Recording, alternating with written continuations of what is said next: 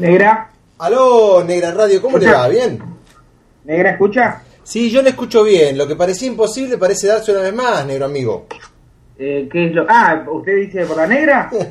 Lo que parecía distante, no imposible, disculpe. Sí, no, el tema ahora es el tiempo. Y yo no andaba con el chip puesto en el tema del tópico. No sé usted cómo anda de tópico. No, yo sé, porque usted me ha tirado a veces algunos tópicos interesantes. Que yo tuve que acatar. Me refiero a los últimos, que estuvieron muy interesantes. Pero yo tengo algunos aún en el tintero, aunque por supuesto que, dado el espíritu de la Radio Negra, estos tópicos que le puedo llegar a acercar serán variados y pueden ser, por supuesto, redirigidos hacia otro tópico absolutamente diferente en el transcurso de estos breves minutos de este corto Radio Negra. Le digo corto porque, como saben, los negros es así, y a veces uno se tiene que ir para un lado, otro para el otro, pero esto no ha de impedir el transcurso natural de este Radio Negra número no sé cuánto, número 30, qué sé yo. Van muchos, porque van pasando los años y los negras se siguen comunicando, y eso está bien, creo yo. No, de hecho yo creo que estamos hablando de una cantidad de programas que ya tenemos hechos. Una cantidad. Sí, por lo menos una cantidad. Sí, correcto. Pero bueno, yo recuerdo algo, no sé, usted tenía algún tópico, yo puedo hacer una subsugerencia, pero... Bueno, usted podrá hacer la subsugerencia pertinente, pero yo creo que podemos comenzar con un tópico que yo tenía en la mente que de tan trillado ya no se hace tan interesante, pero podemos desde allí desviarnos hacia otros. Usted recuerda que en aquella primavera del 99, los Radio Negra, y todo esto recordarán la gran cantidad de escuchas que tenemos desde esa época, trataron el tema de la muerte del cassette. Gran tema, si lo sabe. Sí. Que por supuesto el cassette sigue existiendo, no ha muerto, más debemos reconocer que ha disminuido la circulación de los cassettes de cinta analógica.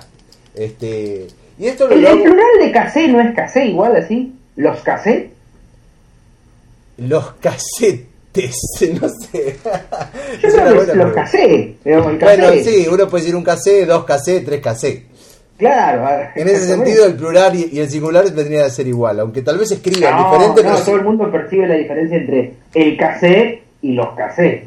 Claro, no, sí, uno tiene que prestar atención simplemente a eso. Claro. Ahora, la pregunta a la que voy es que ya está por dado la muerte del compact disc. A lo que quiero llegar con esto, negro, es que en aquel momento, mire lo que son las cuestiones de la vida y de la tecnología. Cuando hablábamos de la muerte del cassette, en aquella primavera del 98, se hablaba siempre en relación al nuevo medio que era el CD, que iba a ser un medio que iba a durar reemplazante total y que iba a pasar por encima de la tecnología existente. No, y que iba a durar por los siglos de los siglos, porque obviamente el CD era el formato que iba a quedar para siempre, y al menos esto se decía. Confesarle que en ese momento no sé si me preocupaba lo que iba a suceder con el compact disc, como decía Daniel Rabinovich. Sí, correcto. Como es, no sé si realmente estaba pensando en eso. No quiero ponerme en una posición cómoda y manipular el sentido del tiempo, decir, no, pero en ese momento yo ya sabía que el compact disc iba a morir también. Pero no, yo por lo menos no creo haber estado pensando en eso, sino sí, en particular la muerte del cassette, que digamos que era nuestro motivo de congoja. Pero ya tengo dos anécdotas en mente, así que le dejo un poco a usted la reflexión a dónde iba. No se olvide las anécdotas, por favor. Pero la reflexión iba a ser lo siguiente. No es tanto a discutir aquí la muerte del compact disc, que mucha gente ya la da por dada, sino que a lo que vengo a recordar en este momento, negro, es que en el momento que charlábamos en la muerte del cassette, el compact disc parecía, puede discutirse esto o no, que se iba a quedar para siempre. Y ahora, que en el momento en el que estamos hablando ya de la muerte del disco compacto, pareciera que el formato electrónico tipo MP3, streaming, lo que se quiera llamar, es eso el futuro. O sea, es lo que se dice ahora, así como en su momento se decía que el compact disc era el futuro. Ahora le pregunto, negro, ¿qué va a pasar cuando muera el MP3 o muera el formato digital? ¿Qué habrá? Yo le voy a retrucar del siguiente modo, y quiero que sea interpretado en términos lingüísticos como corresponde. ¿Usted qué me quiere significar? Yo le quiero decir, negro, que todo muere. ¿Qué está sucediendo con la música? ¿Cómo vamos a escuchar música a futuro? ¿Cómo le vamos a explicar a los pibes lo que era el disco compacto? ¿Cómo era el cassette? Yo creo que... Voy a hacer voy a ser optimista. Bien. Yo creo que el futuro necesariamente estará signado por la pluriexistencialidad de medios de difusión musical. O sea, bien. Van a coexistir. Yo creo que van a coexistir. Sí, pero de hecho, sí, mis dos anécdotas que quería traer a colación tienen que ver con... Usted sabe que yo en algunos costados de mi existencia soy un poco reticente al cambio. No por el cambio en sí, de hecho me cae bien el cambio, sí, sino porque también le tengo cierto culto al... a las cosas viejas, los objetos, a las cosas viejas. No, y el otro día me vi claramente reflejado en el carácter vanguardista, pedagógico, profundo que tiene el Radio Negra, porque en una propaganda, un comercial que tuvo bastante difusión aquí en la ciudad de Buenos Aires, y lamento no haber reparado recientemente que esto estuvo aquí, porque creo que todavía podría haberle prestado atención a estos carteles, y decía lamento al respecto del cambio. Lamento a veces no tener una cámara electrónica, porque yo todavía sigo sacando fotografías con filme. Bien. Porque había un enorme cartel con un cassette y decía, era toda una parodia sobre los años 80, literalmente, no le exagero un ápice, porque lo que sucedió en esta ciudad es que volvieron las Kes Boom, las galletitas Kes Boom, no sé si te recordará que venían en un paquete verde. Sí. Bueno, volvieron y en torno a eso se armó una gran industria retro y de los 80. Pero bueno, había una gran foto del cassette y yo decía... El cassette como un símbolo. Los pibes de ahora a eso no lo conocen, es como, no sé, el telégrafo. Claro. O sea, y está bien la campaña porque ahí dice, los pibes de ahora que no conocían las Kes Boom tampoco saben cómo se usaba un cassette. Más allá que deben cómo saber... se usaba una Kes Boom. Claro, cómo se usaba una Kes Boom, totalmente. Ahora, pero bueno, el punto sí, es que por supuesto algunas de estas cosas coexisten y voy a traer a colación un ejemplo aleatorio, que por ejemplo en este caso soy yo, sí, y que hace poco escuché un cassette, y no porque por una melancolía hacia el objeto, sino porque esa música solo estaba en ese cassette, y si uno la quiere buscar ahí en los sistemas electrónicos, posiblemente esté, pero en fin, no es lo mismo. Toda una cantidad de obstáculos que no sería lo mismo como agarrar el cassette y ponerlo y escucharlo. Usted sabe que trayendo a colación esto, venía escuchando en la radio, que también alguna gente dice que será un medio en desuso a futuro, una radio acá bastante interesante, radio tipo pública de charlas, de programas culturales y no tanto, o sea, programas piolas, digamos. Y justamente una de las noticias que tiran noticias novedosas y que nos caerían, creo que nos caen bien en general a la Radio Negra este tipo de noticias. Y una de las noticias fue que Sony va a dejar de hacer el Walkman. Definitivamente va a dejar de existir el Walkman. Y esto está muy mal porque es lo que hablábamos en el año 98. ¿Qué va a pasar cuando dejen de hacerse aparatos reproductores de cassette? Por ejemplo, ahora ya los automóviles vienen casi todos sin reproductor de cassette. Entonces uno tiene que tener un cierto ingenio para conservar el cassette vivo, y lo mismo, digo yo, va a suceder con el compact disc, e insto a la escucha a que tampoco, así como lo instamos en el año 98 a no dejar morir el cassette, no deje morir el compact disc. No, está muy bien. No, yo estoy por supuesto de acuerdo con inclusive, con los principios, pero insisto, volviendo a este carácter optimista sobre el cual yo me manifesté, yo creo que va a haber una diversidad de medios y digamos ninguno va a reemplazar absolutamente al otro. Correcto. Y digamos, por más que la tendencia sea hacia la homogeneización, hay algo que el compact disc tiene que está muy bien, que le auguro tal vez con cierto voluntarismo, un poco más de vida, es esa condensación del formato que está muy bien, digamos que los viejos LPs pueden como reproducirse a una escala pequeña, son como pequeños discos. Entonces todo el arte de tapa y todas esas cosas que todavía hacen al producto se pueden mantener vivas. No así en todos estos medios así más bien de carácter virtual, que pierden el arte de ¿cómo es que llama? Hay un concepto para eso, el arte de tapa. Sí, el arte de tapa, el arte del disco, como se quiera llamarle. Sí, usted bueno, sabe que esta compañía, Apple, que tiene el iTunes, quisieron a los muchachos como uno acercársele diciéndole que ahora ellos tenían el álbum en digital y que por ejemplo uno abría y en su computador pasaban las páginas, pero déjenme de joder, no es lo mismo. Yo no voy a comprar un álbum, puedo comprar una canción si se quiere, pero no voy a comprar el álbum, no es lo mismo, chochamos. Ahora, creo yo que tal vez el formato ideal, pero vamos a llegar, para mí sería un arte de tapa grandote como era el LP, con un disco chiquito adentro, y que suene bien como el compact. Sería un poco absurdo, pero... Sí. O con un disco grande, y que todo vuelva a ser grandote. Pero de vuelta... No, yo a eso voy con el tema del compact disc, que tiene un formato adecuado. De hecho, parte de las anécdotas que tenía para comentarles es que el otro día, no sé qué formulario estaba llenando de una tarjeta de crédito que tenía, viste, esos porotos, y quería dar de baja una tarjeta de crédito que no usaba nunca, Y claro, tenía algunos puntos ahí acumulados y yo había usado, y me quedaba como un saldo de puntos. Para ganar un premio, le entiendo. Claro, entonces estaba ahí completando el formulario online y bueno, entonces había productos, digamos, por el monto que me quedaba, que era como una especie de residuo. Podía adquirir, no sé, pelotas de tenis, llaveros, cosas ninguna utilidad básicamente. Y creo que había puesto, no sé si una linterna y tampoco quedaba, out of stock, no sé qué. Entonces puse un Discman. Y no sé por qué puse Discman. Bueno, porque pues está muy bien. Quería deshacerme del formulario y dar de baja esa tarjeta. Entonces el otro día me llevo un Discman a mi casa. Yo tengo otro Discman que no lo uso hace años. Y ahora tengo otro Discman. Y no sé qué hacer porque es un objeto obsoleto. O sea, va con... No, negro, pero me parece perfecta la elección. El gran museo del CD.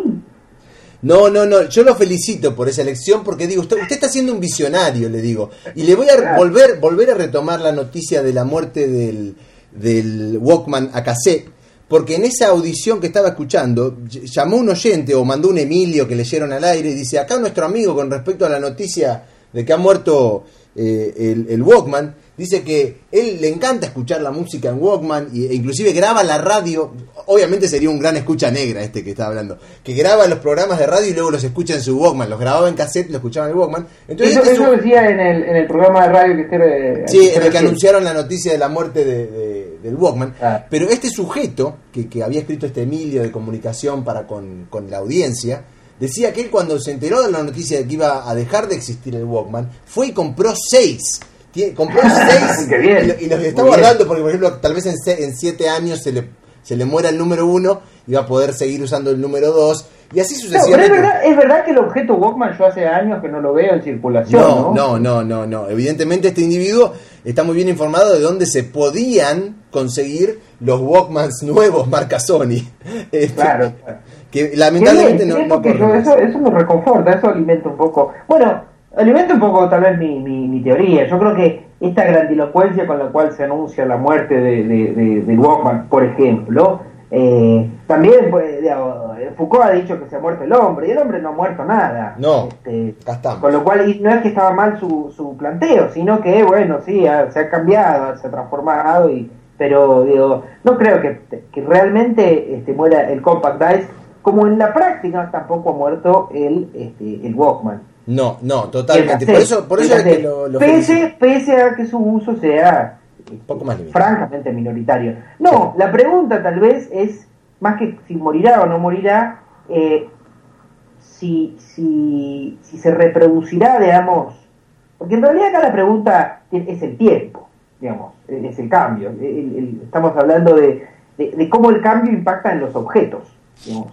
Si en el tiempo se dejan de hacer los productos H y crece la masa poblacional y esa masa poblacional consume otras cosas, bueno, progresivamente esos objetos dejarán pasarán a pertenecer a una minoría generacional que bueno, cuando tengan 80 años serán eso.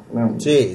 Bueno, es lo que les pasó a las Case Boom. Pero han vuelto a las Case Boom con un éxito rotundo. De hecho, soy un consumidor bastante adicto a las Case Boom. Igual no son iguales, No son iguales. Ni su envase ni su forma son exactamente iguales. Pero con esto lo que le quería decir es que hay un marcado, hay circulación del objeto cassette. Yo creo que no... Habría que hacer un estudio al respecto. Bueno, yo justamente durante mi mudanza que estuve haciendo últimamente, guardé varios cassettes. No los he escuchado. El último que he escuchado yo creo que fue hace ya unos cuantos meses. Pero dígame, le voy a poner frente a la pared. ¿Usted todo lo que tiene en cassette lo tiene en accesible en otro medio? ¿O hay algunas cosas que no tiene, que tiene back in cassette? Tengo muchas cosas que tengo solo en cassette. Es más, le diría que casi todos los... No, tengo algunos duplicados, por supuesto, pero le diría que la amplia mayoría de las cosas que tengo en cassette no las tengo en otro medio. Bueno, porque de eso recuerdo haber conversado en aquella primavera del 18. De eso, yo recuerdo, me gustaría ir a la fuente, pero en todo caso creo que mi pensamiento iba en esa dirección. Y yo digo que es imposible el reemplazo total de la música que uno tiene conforme pasan las tecnologías. Claro. Lo que pasa son las generaciones y el tiempo. Bueno, en el tiempo hay música que nunca podré tener en cassette, salvo que haga un esmerado esfuerzo por pasar los discos a salir futuro, la música que vendrá en el futuro, pasarla a cassette. Digo, salvo que haga eso, es evidente que hay música que no voy a tener en cassette porque el último disco de, qué sé yo, o el próximo disco de un grupo que no existe todavía, pero que se creará el 8 de noviembre, es evidente que no voy a poder tener ese disco en cassette o esa música en cassette, porque no tiene su formato cassette. Pero lo precedente hay un montón de cosas que solamente están... Yo estoy seguro que hay un montón de música que solamente existe en cassette. Sí, y permítame hacer un comentario, negro. Por este motivo es que venden muchos artefactos en la era actual, mediante los cuales se puede convertir de disco LP, disco de vinilo, a formato digital, lo cual está muy mal. Un tocadisco que tiene un puerto USB, se conecta al computador y lo convierte a digital. Y lo mismo existe con caseteras que se conectan y transforman de lo analógico del viejo formato cassette a digital. Ahora, yo más bien... Pero no suma una mentalidad netamente imperial. Eso sucede en una minúscula proporción de la humanidad. Sí, correcto. Pero lo que yo quiero instar a la escucha, negro amigo, es que haga lo opuesto, justamente. Por ejemplo, que consiga un disco que ha salido solo en formato digital, que los hay muchos ahora de grupos independientes que editan su música para no gastar en fabricar discos solamente en MP3. Claro, que lo consigan digital y lo pasen a cassette y lo pase además a un compact disc. Entonces lo editan. Estaría muy bien. Usted dice iniciar una campaña mundial. Una campaña mundial para que todo lo que ahora aliados a los chinos, porque si uno tiene aliados a los chinos seguro que va a tener impacto en el futuro. Bueno, eso sin duda los podemos aliar para hacer la campaña Back to Cassette. Claro. Aparte suena medio chino, Back to Cassette. Back to Cassette. Sí, es verdad. Yo creo que es una interesante pregunta, ¿no? Porque yo me parece que con todo lo políticamente incorrecto que va a sonar lo que voy a decir inmediatamente, yo me hago que el chino es muy enemigo del cassette.